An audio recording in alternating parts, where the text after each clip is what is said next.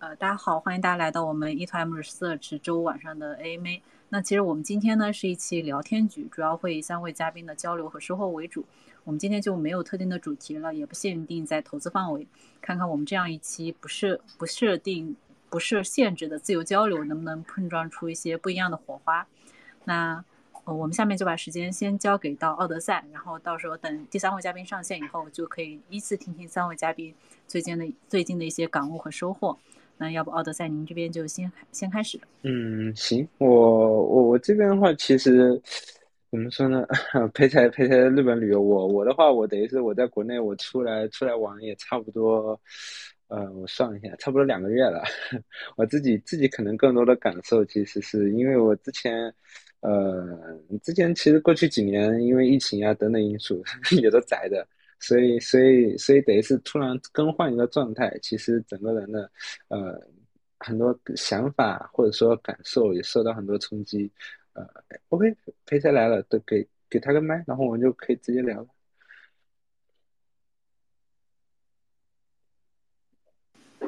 OK，Hello，裴赛。能听到我说话吗？好，可以，可以，可以，可以。啊，行，好的。那我就开始了。刚好对我刚说到这个旅行，其实我可能我更多从这个角度去说吧，因为我出来大概玩了2个月了。然后我自己其实这段时间过去2个月，我觉得一个对我整体想法或者是整个感受来源，主要是来源于2个，一个是旅行本身，第二个就是 ChatGPT。我在路上等于是每一天有可能就一觉醒来，它突然推出个插件，或推出来一个 GPT4，或者突然又出现各种各样层出不穷的东西。这个其实跟我刚开始准备旅行的时候，我那种我预想的是完全不一样的。我本来以为我自己可能就得是那个走走逛逛，然后可能看看书，但是我现在等于是我很多时间我会花在就得是去思考、理解，甚至浏览。就得是最新的这些科技的这些变化上面。然后从而这方面其实给我带来很多的想法、感受，甚至一些转变。我觉得这个先放到第二点说吧。第一点，其实我本身我对旅行的感受，我觉得如果就得是比如说跟投资这方面的话，我觉得有很多相关联，有一些有意思的感受。比如什么呢？亲自己置身于这个旅行中，其实更能够感受到，这种旅行跟投资很像的是，它都是一个漫长的等待跟一个少数的一个经验的一个过程。就旅行并不是说好像都是朋友圈里面那种 highlight 的那种时刻，它很多时候就得是你可能看到一个 highlight 的一个景点，它背后都是那种很普通平平无奇的地方，是你需要经历一个可能更长一点的时光，你才会到那里。但是人们其实远远的看是感受不出来的，投资也是，投资可能你需要等待很长的时间，然后才能感受到那一瞬间的一个变化。那么这其实背后我还想到，这其实背后其实要求一种更深的能力，就得是你能不能具备一种耐心。我觉得我现在更加感觉到耐心，它其实更多像是一种你需要去刻意去训练的一种，或者说主动去训练一种能力。因为什么？因为人们其实往往很容易就得是被多巴胺驱使。比如说多巴胺它这种机制，比如说我们从另外一个角度来说，如果有些人在投资中，他直接感觉到不是那种平静，他平常在交易中就很快乐，那么这时候我说不是愉悦啊，我只讲是那种很嗨那种很快乐。那这时候其实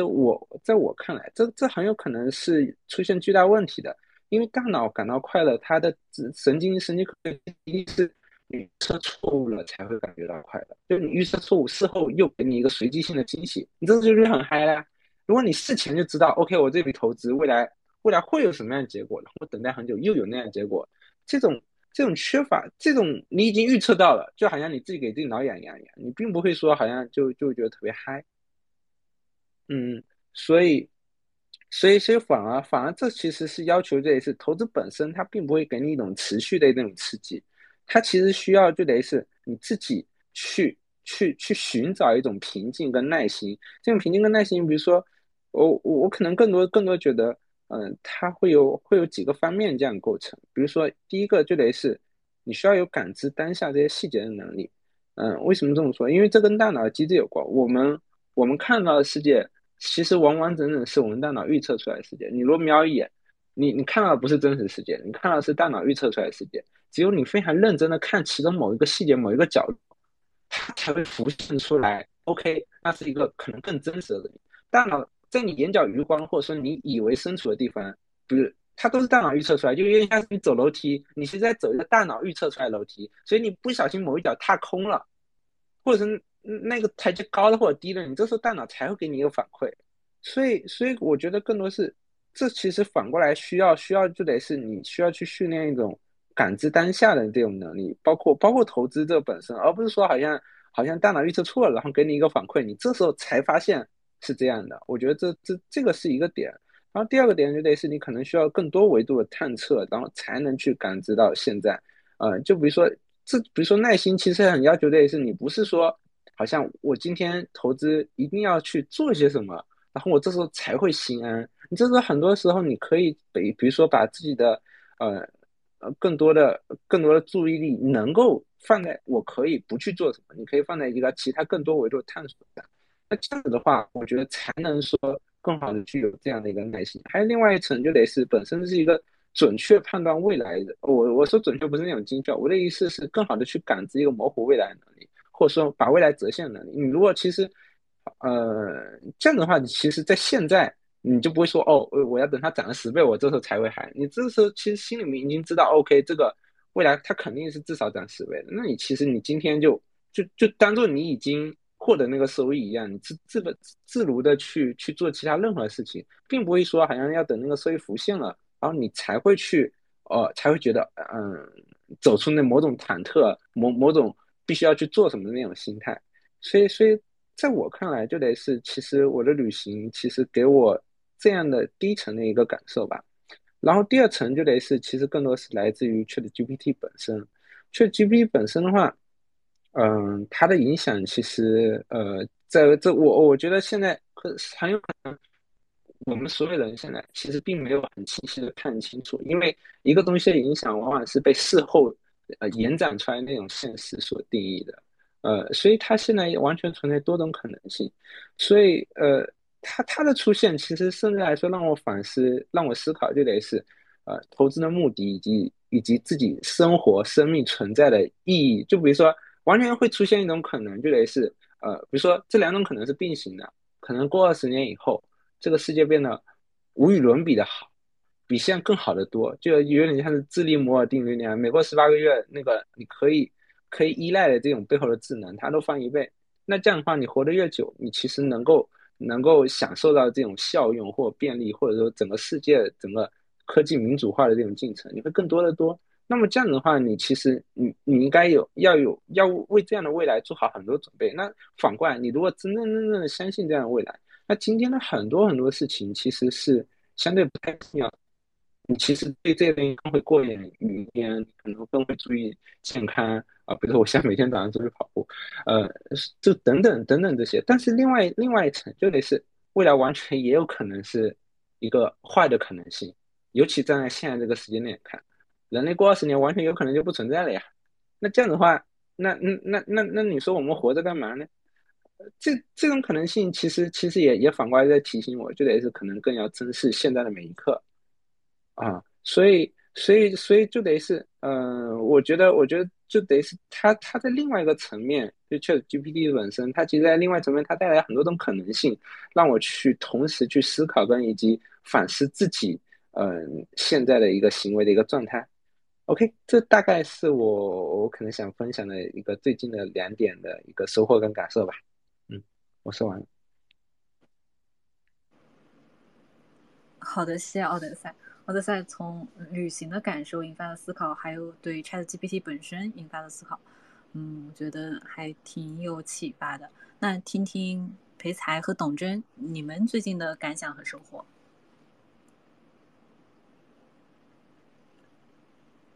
那要不我先来吧。然后，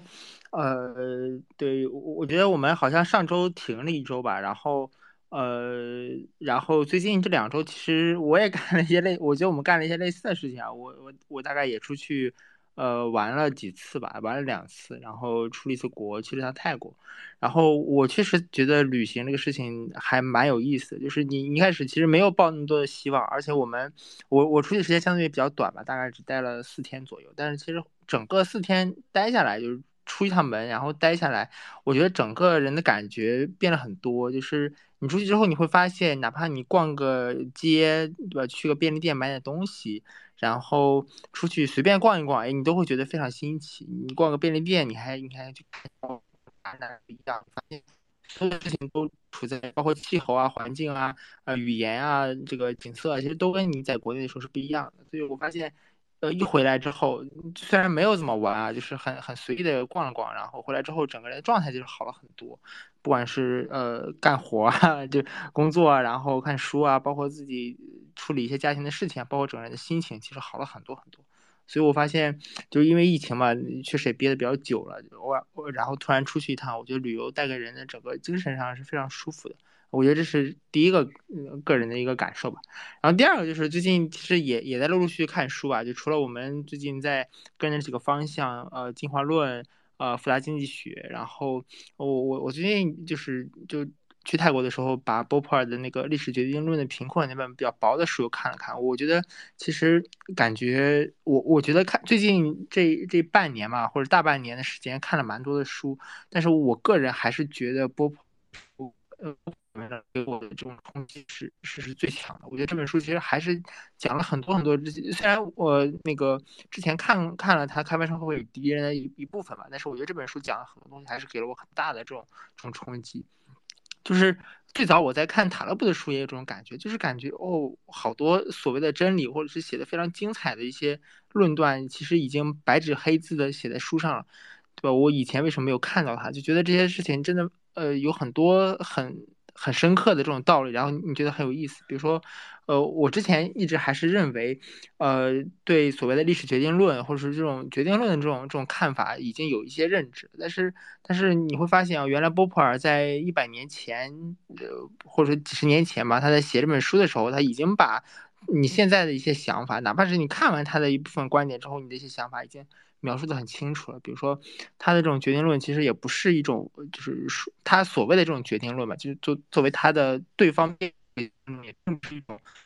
宿命论的这种定义，它其实也有很多的这种不同的方面的观点，比如说他从自然主义和非自然主义的角度来论述，就是他说的那种决定论，我觉得现在看来也并非是完全错的，或者是至少也包含了真理的一部分，因为他波普尔本身也认同了决定论中的某一些的论断，比如说刚才那个奥德赛有提到的一些关于社会的一些预测，波普尔个人也认为这些预测在某种程度上是有价值以及可取之处的，对吧？至少可以作为一种理论的验证。所以我的感受就是，看完这些书之后，你会发现哦，好多这道理真的就是写在了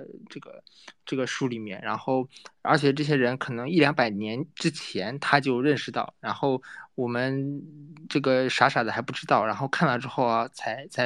以自己脑袋里有1-2个片面的观点，以为自己非常厉害。但是你看过之后发现哦，原来其实这些事情早早的就被人写清楚了，就在书上。所以我觉得这可能是看书的一个很有意思的地方，我觉得这是第二点。然后第三点是，有一点关于投资的一点零碎的一些思考吧，就我觉得可能也不一定正确。我觉得最近也在朝这个方向做探索。然后，就是关于投资的多样性，因为过去的1-2年吧，就是因为在crypto 这个行业，待了经历了过去的这轮算是比较大的一个波动的一个周期吧，我就会有感觉，就是，呃，然后最近其实也看到类似的论述，比如说我们发现，其实你做了很多杂七杂八的投资策略，然后在过去的1年或者1年半，你很容易碰到各种各样的坑啊，不管是什么3AC 啊，还是什么 FTX 啊，你会容易爆雷，所以很多人得出这样一个结论啊，就是那我干脆什么都不做吧，我就买比特币或者是买以太坊。就放在自己的钱包里，我这样囤着，我会发现过去的10年基本上能跑赢所有的资产。过去大的这种下跌或者是危机里面也有类似的感触，就是发现包括我们自己投的一些基金，发现其实最后都是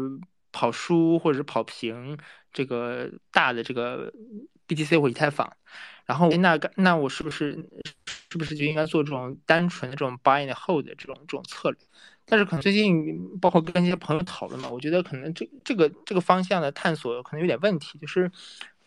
首先我觉得是有个光谱的概念吧，就是你所有的事情可能都包含着真理的片段，然后其实非常需要避免走向这个光谱的两端变得特别极端。然后投资这个事儿，我也觉得就8年后的这种策略可能还是会遇到一些问题。首先，哪怕是像巴菲特，对吧？他价值投资有一些股票持有的时间很长啊，但是实际上，我觉得可能大家被他这方面的一些观点所放大了，就是他自己除了在8年后的这种策略之外，他其实还有很多的辅助策略，比如说他持有它也会有很多的股票的持仓，其实也会每季度发生变化，然后以及他自己在早期也会做很多的这种acquisition 类似的这种并购的这种套利的策略。其实它的策略的种类是非常多的，而且巴菲特本人在使用类似于复杂的衍生品或者一些复杂的交易结构上是非常擅长的，比如说08年的那些转债类似的结构。其实我觉得是有一点大家被他那种价值投资这种大的这种概念所混淆了，就是他其实在这个策略之外，其实他本身也有很多很多其他的策略，而且巴菲特有很多团队吧，他有很多的人帮他负责不同的业务，所以我觉得8年后的这个策略，就是可能背后是有些这样的一些问题，哪怕你是一个纯的 BTC holder，我觉得如果你没有一些复杂的业务或者一些，我觉得是一些历史的机缘巧合吧，你是很难只通过买入持有然后拿那么多币的。我觉得这是第一，然后第二是8年后是非常非常困难的。我觉得这个事情是有点反人类的，就是因为如果你比如说把你的所有的仓位全部持有这样的一个资产，不管是 BTC 也好，还是股票也好，还是任何一种资产也好，你大概率一定会面临着比较大的回撤，就尤其是这种具有高成长性的资产，对吧？如果看到你的手里的资产这个突然几个月的时间蒸发了50%、70%，或者哪怕像股票下跌了30%，你整个人的感觉是非常非常痛苦的啊！这种痛苦有可能会持续很久，这就是很多持有质量类的这种所谓的股票的基金经理吧，比如说我随便举什么张坤啊，或者是像这种什么医药的那种基金经理，他们其实也会遇到这样的问题。如果你的持仓过于集中，你在面临一个行业大的回撤的时候，你是非常非常痛苦的，而且这种下撤的时间有可能会很长，就是短的可能就1-2年，长的话3年、5年、10年都有可能，大部分是很难很难扛下来。所以我觉得八零后这种非常非常反人类，就是我觉得这不是一个就单一的这种买入持有的策略，我觉得可能不是一个很好的一个策略。然后第三点就是那应该怎么办呢？我觉得我有2个思考，就第一可能要拓展一些现金流。那现金流，如果你有持续的正现金流，那其实能够帮助你更好的扛这种，哪怕你认为很看好、长期很看好的资产，然后它哪怕出现了比较大幅的回撤，那么如果你有持续的正现金流，那么你不需要做一些担心，也不太容易在一些比较差的时候被迫砍掉自己的仓位。我觉得这是第一种。第二种就是我觉得从另外一个角度吧，因为正现金流这个事情比较复杂，很多正现金流来自一些业务或者一些特殊的一些机会吧，我觉得可能不一定适合每一个人，这个肯定要看。然后我觉得第二个方向有可能是要想办法分散你的投资的标的，就是作为一个纯投资人来说。去经营一家企业，不会去创业，也不会去做一些现金流正现，或者是也很难发现一些正现金流的一些机会吧。然后你可能一个比较好的办法，有可能是通过分散你的投资的标的，做一些弱相关性的一些不同标的的投资。我随便说一些方向，比如说你可能同时投资数字货币，然后投资一些股票类，投资一些商品类的策略，是投资一些比较奇异的东西。这样的话会使某一些行业出现比较大的这种行业下行的时候，你的这个池子里面有一些东西的波动，反而会在一些时候受益。这样的话，你整体的波动可能就没有那么大了。比如说你股票回撤了30%，但是你有一些币啊，或者是一些其他的一些投资，能够帮你把这个波动降下来。我觉得这个可能是另外一个方向吧。然后关于投资刚才提到了这个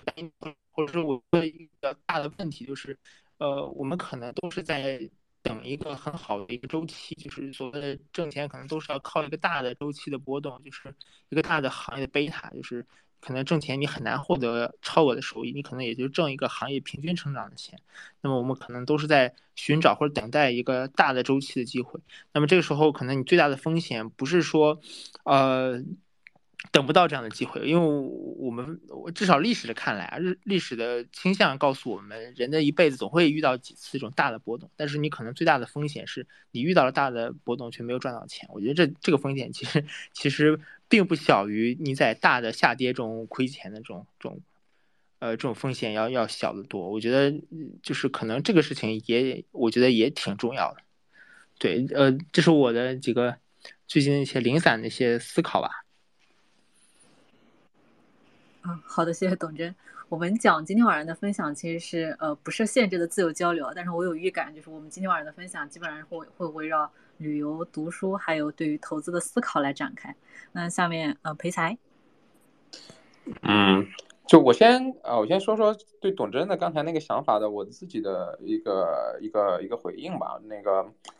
就是我觉得总体来讲，就是董真说的这个策略呢，跟我现在的投资理念已经是蛮符合的。就是我自己大概会把我自己的投资策略大概会分为目前来看可能是4类。就是那么第一类呢是这种大新兴的资产，就是这种我觉得更多的就是范式转移带来的这个机会，这种它的确定性、成长性都比较好，而且能容纳很大的资金。那我自己是把可能会有70%甚至80%的仓位都会放到这种策略里面。但但是呢，确实这种机会也会面临着比较大的回撤的问题。就 BTC、ETH、特斯拉的股票都是这种。那我觉得这个呢，可能可以分散一下。那除了持有 BTC、ETH 之外，我觉得持有一下特斯拉的股票。ChatGPT 最近我是开始慢慢的在买微软的股票。那我觉得这个都属于这种确定性比较高，然后那个回报应该长期回报还是不错的，而且这个能容纳的资金量特别大。所以我觉得这是一个 by default 的策略，就是如果你没有更好的选择的话，你应该就把钱放到这个策略里面。那其次呢，我觉得还要保持一些现金的头寸。那当然我觉得这个跟现金流这两个呢，可能可以互相的替代或补充。就是如果说你有现金流，那你现金的头寸少一点也问题不大。然后如果你没有现金流，那么现金可能可以留一些，也至少足够你的这个支撑生活用啊，就是至少不会被迫的在这种熊市的时候卖这个大型资产，卖这种你非常看好的长期资产。那这个如果两者都有的话，那是更好的。这个我觉得是属于这种这个就是它跟大型资产，我觉得这两个呢可能是互相补充的。就是如果说比如说你最简单的，如果你有一份工作，那这个是一个就是你就有一个默认的现金流了嘛。那这个时候我觉得你的优先选择可能就是去配置这个大新兴的资产。那但是如果说你有一个很好的这种业务的机会，那么你可以挣到现金流的话，那我觉得你可以先就是这边呢，比如说你的比较稳健的回报都一年有个4-5倍，那你大新兴资产配置的稍微晚一点，也还 OK 了。对，就是我觉得其实好的业务呢，就是我觉得其实它用不了它的好的业务呢。其实它的回报呢，不见得是比较高的，但是它其实容纳的资金链是比较小的。很多我们那个正常人能碰到的这种业务机会都有这样的特征。就是如果说它的回报很差，那你这个业务就不值得做。那如果说它的这个业务回报是比较高的，但是呢通常情况下呢，它容纳不了很多的资金。那你可以先比如说把你所有的钱都先去做这个业务，然后把它打到一个基本上接近你资金利用的上限了。就是你再往里面投太多的资金，其实上也不会提高你的收益率了。很多业务都有这样的特征。对，那这个时候我觉得你可以 by default 的把这些多的钱都配置到这个大猩猩的资产里面。对，然后除了这个大猩猩的资产加现金流或者是现金之外，那么我觉得还有一个呢，就是这种所谓的早期的一些创新的机会。那么它的典型特征是风险也高，然后回报也好。这块我觉得其实上是最难的，然后也应该是最后一步才去做的，就是你已经对某一个领域有一个比较深刻的研究了，那你觉得你觉得如果而且你对这个方向很感兴趣，一直在追踪这个项目的进展，在一些这个项目上，在这个方向上出现创新的时候，你有能力识别这些创新它是假创新还是真创新的时候，那我觉得你可以把这个10%、不超过15%的资金配置过来，那么有可能是获得一个啊、获得一个比大型资产还要高的回报。那么这个是可能的，因为它的下限就是它一开始的初始的估值，比如说是比较低的。那有些比如说一级市场的机会，那么都属于这样。这个我觉得很像那个科学革命结构里面讲的，就是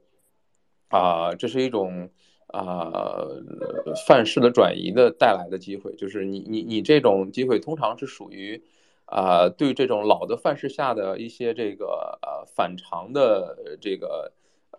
新解决方案，就是就这些反常呢，它已经被大家这个用在老的范式下解决了很久了，一直就不能很好的解决。那么，如果有人突然这个跳出老的范式，用了一个新的解决方案，而且你又对这个反常现象呢又进行了很长时间的追踪，那你知道你是这个领域的专家，那么你知道这个原来的这个老的范式下，这个反常问题它的痛点哪里？就是为什么老的范式在这个上面是有一些就是不 work 的情况的，对吧？就比如说这种 DeFi。那你 CFI 的这种碰到的一些根深蒂固的这种系统性风险是不能用 CFI 来解决的。那如果你发现 DeFi 的时候，那你觉得这可能是对老的就是对这个 CFI 的一种颠覆。那你这个时候你去投这个 DeFi 的早期项目，我觉得也是 OK 的。那我觉得除了这3种之外，我觉得就是反正我自己的投资策略里面基本上就是目前就是这样子，按这个三明治吧，对吧？就是第一层最后的一层是这个大猩猩的资产，然后第二层是这个现金或者现金流，第三层是这个点心一样的，就是你有它就是有它不多，没它也不少。对，大概我觉得很多人可能会在这里面犯一个错误，很多新人可能会这个去 default 到这个去买这个就是第三类资产上。那这个时候就是我觉得你如果对某一个领域没有持续的追踪，你很难在早期就进入。那你如果不能在早期进入，当这个机会你都知道的时候，通常这个都会进入一个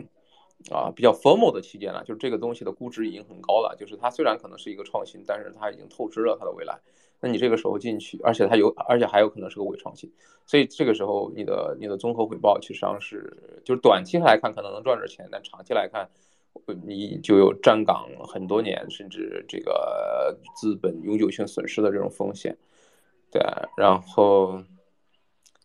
对，这个是我想对董真的刚才那个说法的回应。我自己呢，最近反正也算在旅游吧。我现在在美国待了2周，然后最近这就在先是日本待10天，然后但我旅行倒没有给我什么特别的感受，只不过确实发现就是跟了一个旅游团，有一个朋友特别喜欢旅游，然后也做事情就是对这个很多事情很挑剔，那么这个旅行的体验就确实是会好一点，其他的也没什么。然后我自己最近倒是看了几本书，还是蛮有意思的。就是我最近上次一个是去美国去跟那个川群有一个聚会，那么这个我王超我们王超老师那个就是反正聊了很多，也是 ChatGPT 吧，ChatGPT 就是这次 AI 带来的机会，反正最终的结论就是目前看起来买微软股票是最好的。然后回来开始买一点微软的股票。对，对，今天晚上在那个群里面也讲了一下，他觉得微软的股票现在大概每股每一年的回报是9块钱，然后大概股价差不多300块，就是差不多30倍的 PE。他是觉得未来2年吧，微软的每股盈利有可能会增长1倍到$20，然后 PE 也可能会增长到$40，所以可能能到$800-900，可能是有机会的。那要现在的话，可能在未来的2-3年有2-3倍的回报，他觉得也还 OK 啊，我觉得也是 make sense 的，就是现在的很多就是他这个投资的决策的过程，我觉得也很有意思。就是他觉得，就虽然可能现在 ChatGPT 很热闹，很多的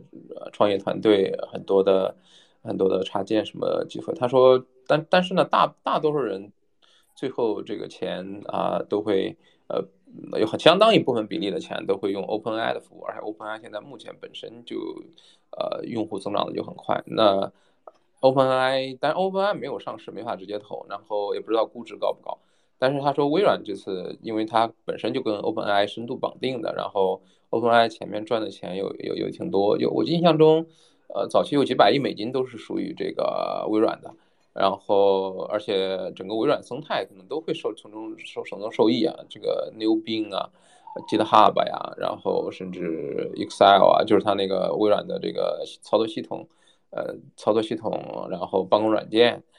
云服务，可能都会从这个整个 AI 的这部浪潮里面去获利，去受益。所以而且微软的估值不算很高，它现在大概也就30倍左右的 PE，那就感觉还是就是比较确定性比较大的一个投资吧。这个是去美国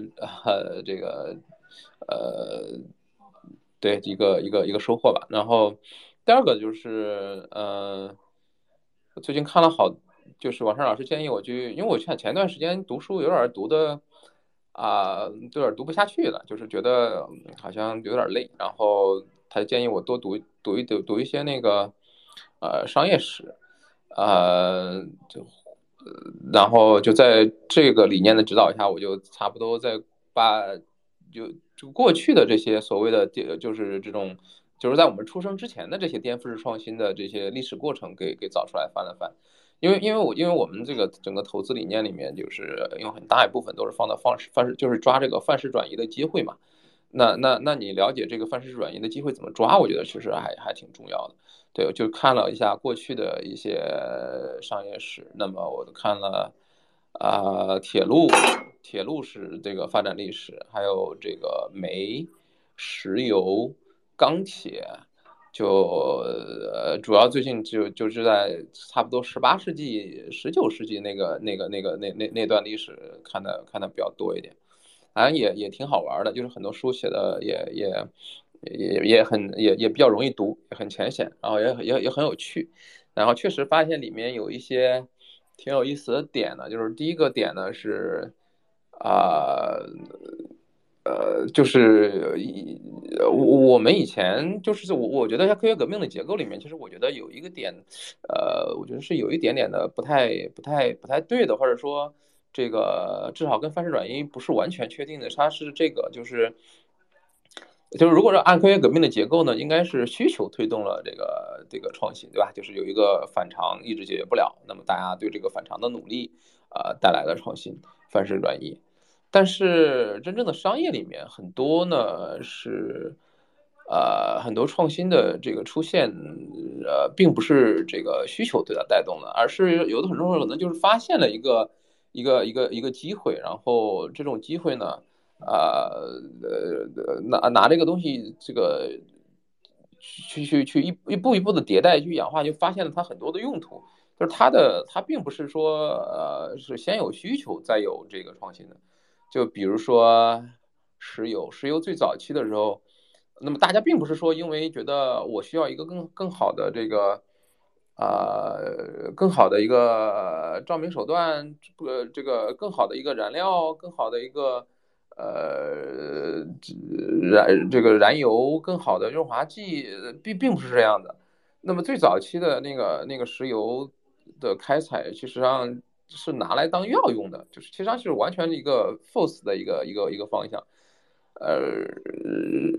那但是后面呢，他就有人最早期的那个像开采石油的方法呢，是为了找盐的时候伴生出来的。就是大家发现有的时候找打那种盐井的时候，采盐的那种盐井的时候，会有伴生的石油，而且这个都会很讨厌。那有些盐井就因为石油含量太高就被放弃了。但是后面呢，大家就慢慢的去想，哎，这个东西就是在他们发现，在整个生产过程中呢，它很容易出意外，就它太易燃了，就是反而造成了很多事故。啊，这个时候大家再去想，哦，它这种易燃性有没有用，或者说要怎么用？然后有人拿去给那个，才有人拿去送样，送给这个实验室去研究，然后那个教授做了分析报告，说啊这个东西很好，稍微的加处理呢，就可以得到很多有价值的原材料，就是比如说燃油啊、润滑剂啊，这些东西。然后在这个东西驱动之下呢，大家再去开采油井，然后再去想这个石油有什么用途。那这个我觉得也很有意思的一个点，就是看起来跟原来的这个设想还是不一样，所以有些创新确实是涌现的。其实你是并不知道这个事前你可能是不知道它会带来一场这个范式转移跟范式革命的，也包括火车什么的，其实上都是类似的，就是早期的火车也是更多的是迭代跟演化出来的，它没有人想的说我需要一个更好的交通工具，所以我去发明一个火车，并不是这样子的，它是更多的是可能是，先是我印象中是先是，因为这个钢铁行业跟这个就是最早还是就是好像是这个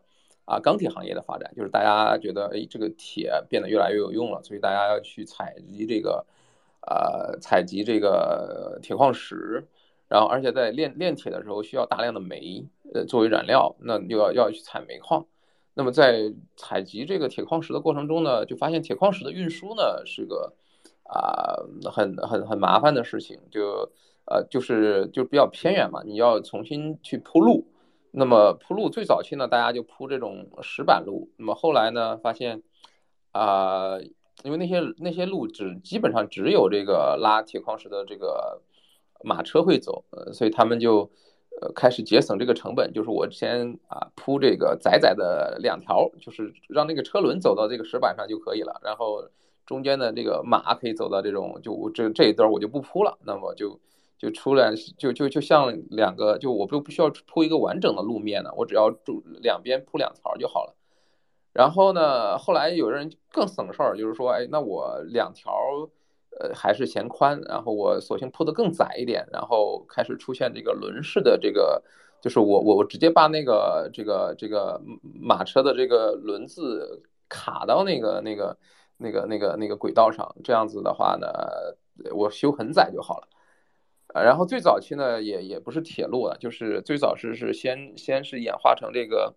用木头皮，因为那个时候森林多，木头便宜，然后铁很贵，所以就先用木头铺这个轨道，然后后来发现木头有个问题，就是太容易腐蚀了，它的强度不够，那么才把那个在木头上包一些铁皮。后来有一次什么情况，就是铁的生产太多了，然后铁的价格跌得很厉害，然后他们才演化成说，哎，我要把这个索性也不要用这个铁皮去包木头了，我索性把它全部这个搞成铁轨就好了。呃，对，然后一直都其实演化到这一步，都是马拉着这个车在往上走。然后后面才有人去演化出来说，哎，我蒸汽机，我能不能用一个蒸汽机去替代这个马？那么这个早期的创新也是因为早期的蒸汽机走得很慢，第一台蒸汽机大概只能走6公里每小时，然后后面还是换了一个人，一个哥们儿，这个又去研发去做迭代，然后把它速度提高到30公里甚至40公里每小时之后，那么这个蒸汽机车吧才真正的这个出现过来。然后后面大家才把它推广我不但可以拉货，我还可以可以运人，然后对，就是这样的一个过程，就是它这个对，是这种迭代跟演化的思路，是实际上跟那种这种我觉得就更没有，就对投资来讲，我觉得这种的话，你就更没有办法事前去预测去期待了，这个可能真的就是等它出来了啊，等它演化到这一步了，你可能才能识别的出来，这是一个颠覆式创新的机会，就是你知道它会改变很多很多的这个商业模式，很多的这个生态，就比如说第三我想说一点，就是它这种历史过程演化过程中，你说价值的创造跟价值的这个捕获，就是也是不同的。对，这样，小奥我看这2天也在写这个，确实是这样的。就是早期的这种里面的机会很多，到底你应该是投到哪一步是比较稳妥的啊？就像石油发现之位，这里石油发现之后，那么这里面有几个机会，比如说你去最早期的机会是你去钻油，然后把油卖掉就好了。然后它马上就跟了一个机会，就是你去卖这个储存这个油的这个容器，因为那个油的运输就是个问题，就是第一个就是容器，就是用什么东西来装这些石油，也是一个商业机会。然后第二个是用什么手段来运输，也是个机会。那最早期一开始就是很多马帮，找很多这种赶很多马车去运这些石油。然后还有是运河的运输，但后面有人这个把它定位到这个管道运输上，然后啊包括后面的那个石油的生产，其实上也是有一个坑，早期的可能有几个人赚了钱，但很快那个产量太高了，因为以前是它的需求没有被发掘出来，然后产量先上来了，结果导致这个我印象中有一个数据，1858年的时候，那个油价是20美金啊，1860年的时候，那个油价跌到从20美金一桶直接跌到了10美分一桶。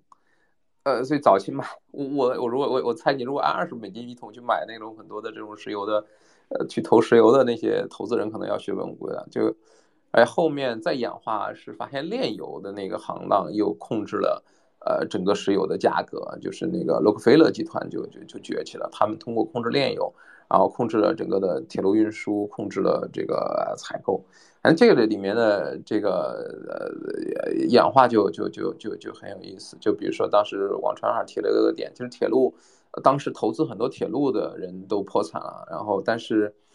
铁路却带来了人流往这种大城市集中，往这种铁路的这种交汇处的集中的这样一个趋势。所以你去买这些，比如匹兹堡啊，这个旧金山的房地产，倒是可以赚很多钱。对，就是这里面就是这里面确实，我觉得看看这种商业史，这种对这种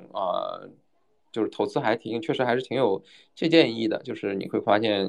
这些历史上的这些机会是怎么出来的，然后这些里面有什么有哪些人做对了，有哪些人做错了。对，对我大概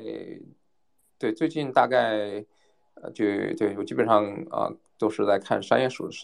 方面的书，然后大概的感悟就这么多吧。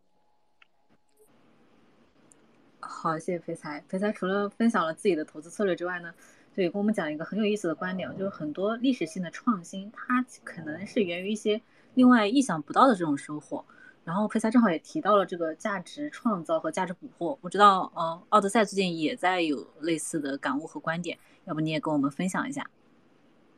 哦，刚那个前几天刚好也发了推特上也可以看得到，就等于是，我觉得这对我们来说，这个应该是一个基本的一个常识了吧，就得是，因为创造价值，比如说像刚才说的铁路应该说创造很多价值，但铁路在一开始的时候，它其实，形成了就并没有形成垄断，它变成一种标准化竞争，但铁路它不会永久的像航空业那样标准化竞争。航空业是一种非常变态的，就等于是哪家飞机机票便宜就买哪家，你并不会说好像那家航空公司它的价格是2倍，然后服务好像更好，你就一定会买那家。对于绝大部分人不会这样选，所以航空业它等于是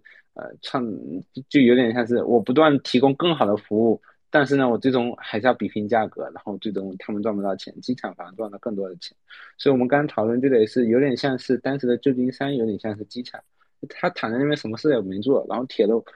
这边就有点像是你一个房子在那，然后地铁修通到你家门口了，结果你的房子增值了，你什么也没做，对吧？那地铁的价值外溢了呀。是，我觉得更多，我觉得有意思。我其实更想回应的是，就刚才不是聊到，就得是其实，在历史上的这些很大的这种技术革命、范式转移的过程中，一方面它是一个逐步演化过程，你事先是没有任何方法可以去知道它可以变成什么样的。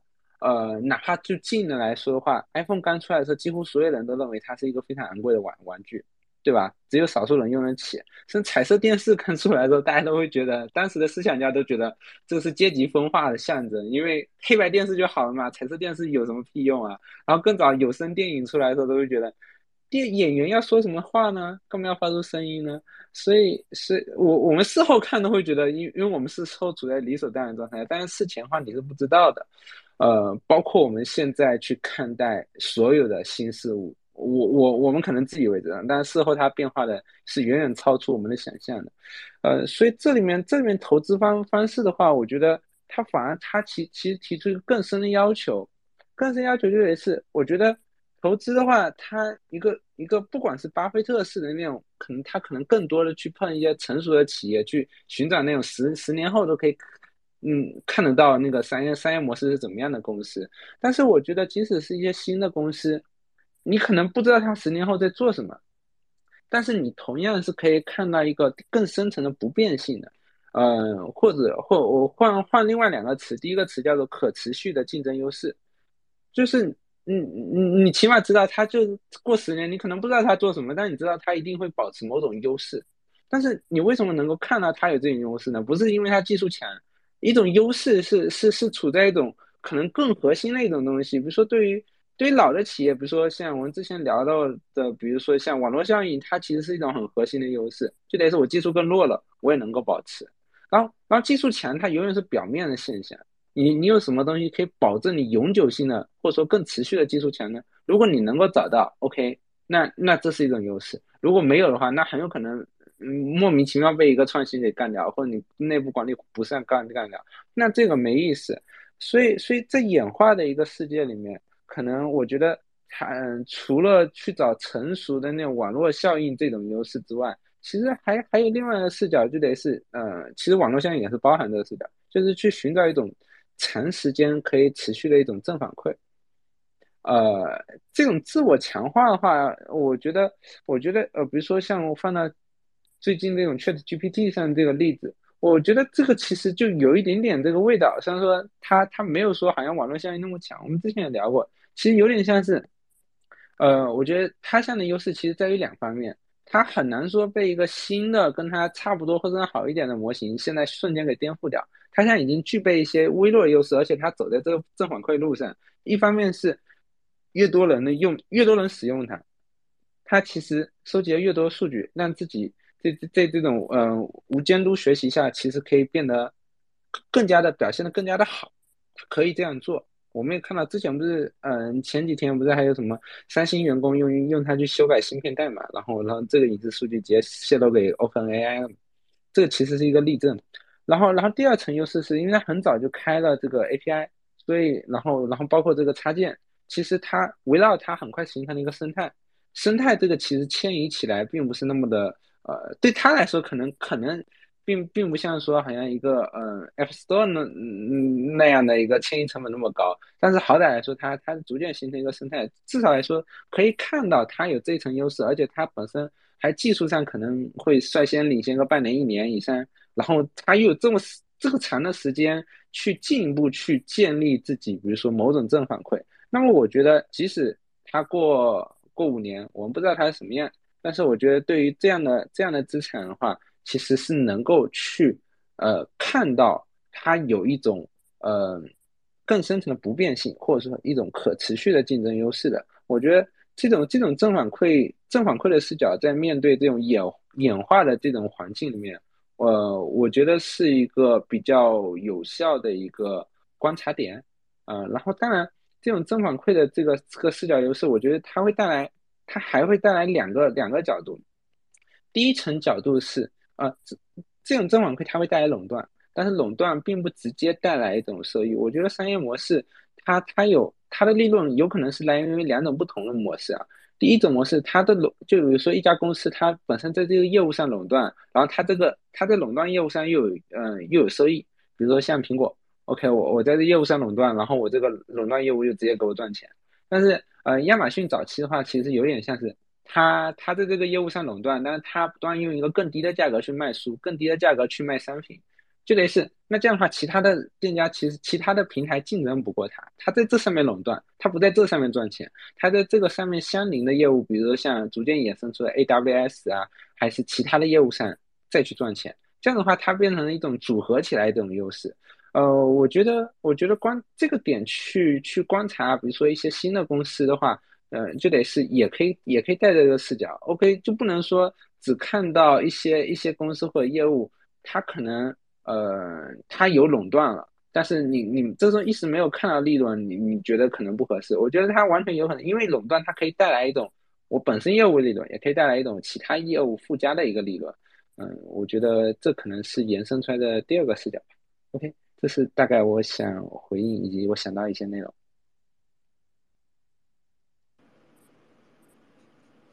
谢谢奥德赛。我觉得我们这期不设限制的这种自由交流效果还挺好的，就是有一种我平时在听播客的感觉。那看一下嘉宾有什么想之间互相交流的。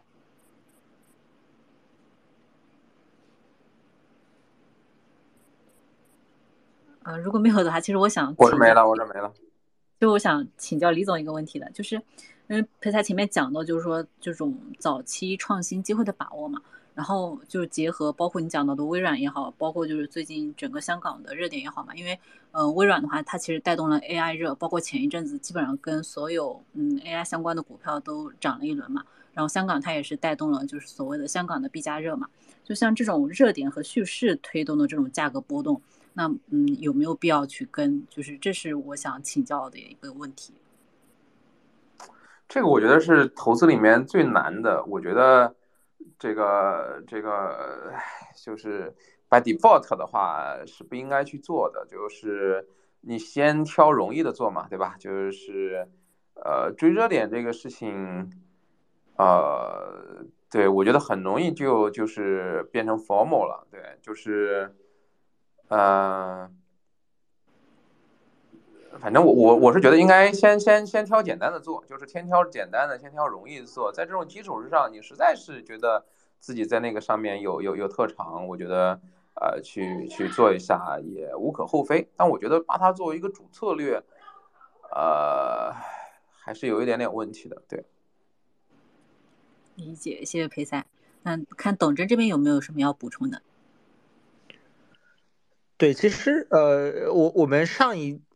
一次活动吧，聊 ChatGPT 裴赛其实有提过微软和那个英伟达这两个标的吧。然后我个人也有点这种感觉，就是我们可能聊了很多，包括我们之前很多期一直在聊，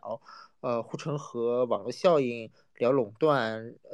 聊权力垄断，然后聊这个公司到底有没有长期的这种竞争优势。然后我最近会有一点点这种感受，就是在投资的时候，分析一家公司，理解它的商业模式，理解它背后的一些逻辑，我觉得当然非常非常重要。首先，我觉得是这样子。然后，但是在真的出手的时候，我看最近其实裴才也好，奥德赛也好，其实都写过类似的对裴才尤其是写过类似的观点，就是说，如果你在早期的，不管是早期吧，还是在一个什么样的时间点，如果你特别 FOMO 进去之后，你买到一个高点，你可能会面临着长期站岗，这个长期有可能长到，比如说王川那篇推特写到，可能长到10年。然后这个甚至有可能你面临着永远的这种资本损失的可能，就是你可能再也回不去之前的高点。我们看2000年那个金融危机的泡沫，其实很多包括我不是特别印象不是特别深啊，包括微软在内的很多互联网公司，后面看虽然都突破了当年的高点，但是花的时间都是非常久的，基本上是什么7年，我看都是少的，很多公司其实花了10年以上的那种时间。所以我觉得理解公司的背后的这些权力垄断或者它的这种长期的这种优势，我觉得只是理解商业模式的一个方面。但是真的落到投资上，我觉得可能还是需要一些底层的分析框架，比如说像赔率啊这样的一些东西。那胜率我觉得是比较难的，这个胜率的预估是非常非常不准确的。塔勒布就是但一直都是说嘛，就是对胜率的预估可能尽量要放在很轻的位置，因为你对胜率的预估都是很不准。所以刚才其实裴才也提过了微软这个赔率的问题啊，我觉得这个事情可能也会非常重要，就是你怎么来看待你能不能拿到一个好的赔率。我觉得这就是补充一点吧。然后，所以我觉得从这个角度来引申出来，就是你会发现，如果比如说当年，比如说诺基亚被苹果干掉之前，大家肯定也很多人会分析诺基亚的竞争优势，对吧？它还是有各种各样的优势，我估计肯定还是很多人会信的，就是这个包括很多被干掉，像网景啊，我觉得这种其实很多人都会分析它的优势，对吧？我觉得也肯定是有道理的，但是最后至少从事后来看，它可能就已经被干掉。我觉得这一点其实也可以佐证吧，就是你很强判断的这些投资策略，我觉得都其实需要谨慎。然后包括我之前有提过，BTC holder 这种长期持有这种策略。那如果你当时持有的是 BTC 以太坊，当然你现在收益率非常好。但你当时如果持有的是 BCH 和 US，那可能现在就比较难受吧。我觉得这里面对其实背后隐含了很多这样的问题，就是你在真的投资的时候，你能不能第一能不能把一些核心的一些公司的优势能够了解，这是第一。然后第二，你能不能构建一些对你有利的这种赔率或者是一些投资组合？我觉得这个其实也非常非常重要。但这个事情就比较不太好，就有可能涉及到具体情况具体分析吧。因为每年每个时间获得到的信息，然后它的产品的这种节奏，然后你对它的理解，然后包括它的价格、赔率这些可能都有变化。但是我觉得我个人感觉是现在这个情况，可能会，我还是觉得那个 ChatGPT 这个事情会变得不是特别的清楚的原因就在这儿，就是你对它的，就因为大家的预期反应的特别强，你这个时候你其实拿不到很好的赔率。比如说刚才裴才提到的这个赔率，我觉得其实也倒还好，就是我觉得至少没有到数量级的这种增长吧。我觉得这个赔率似乎是不是还是稍微弱了一点点。就我想对刚才裴才说的这个事情的一点回应吧。好的，谢谢董真。那也感谢我们今天几位嘉宾的精彩分享。就我这里在奥德赛，你知道发言是吗？就董真说的，我可能还有一点想法，就是，我认同董真说的，这个赔率，这个有点是，就不，我是胜率有点像是人类一种过度自信的一种后果。这个东西的确要非常谨慎的去看待，哪怕自己心里面已经有个结论。同时的话，我也觉得，这个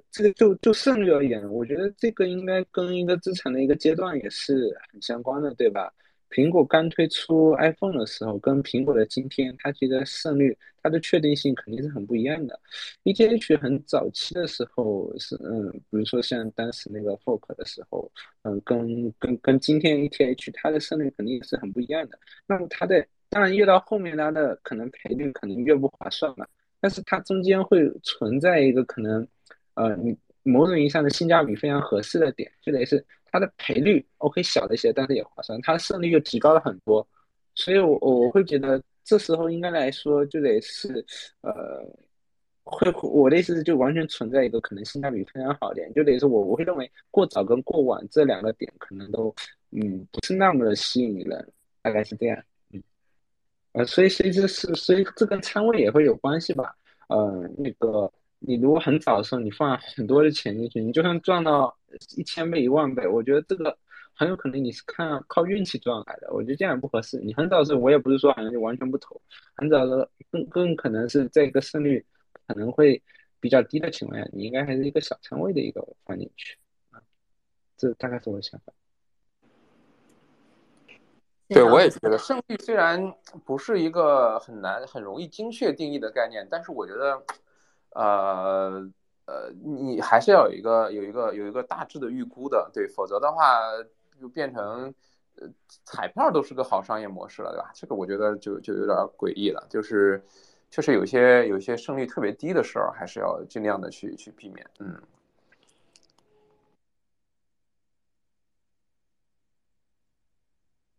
而且因为通常情况下赔率也没有想象的那么好，我觉得这种能看到这种有个1:100的赔率的这种事情，其实上已经是很罕见了。大多数的时候，我看这种投资的赔率是应该是在好的是10到100之间吧，然后大多数可能是1到10这样的一个区间，所以你的胜率，但是很多东西的胜率是低于这个1%的，对，所以这个就是这种胜率跟赔率，胜率我觉得我是感觉也不能完全不管，嗯。谢谢佩赛。董真，你这边还有要补充的吗？没有了，没了。我其实对我倒没有完全说胜率完全不管吧，就是到彩票这种程度，但可能至少，对吧？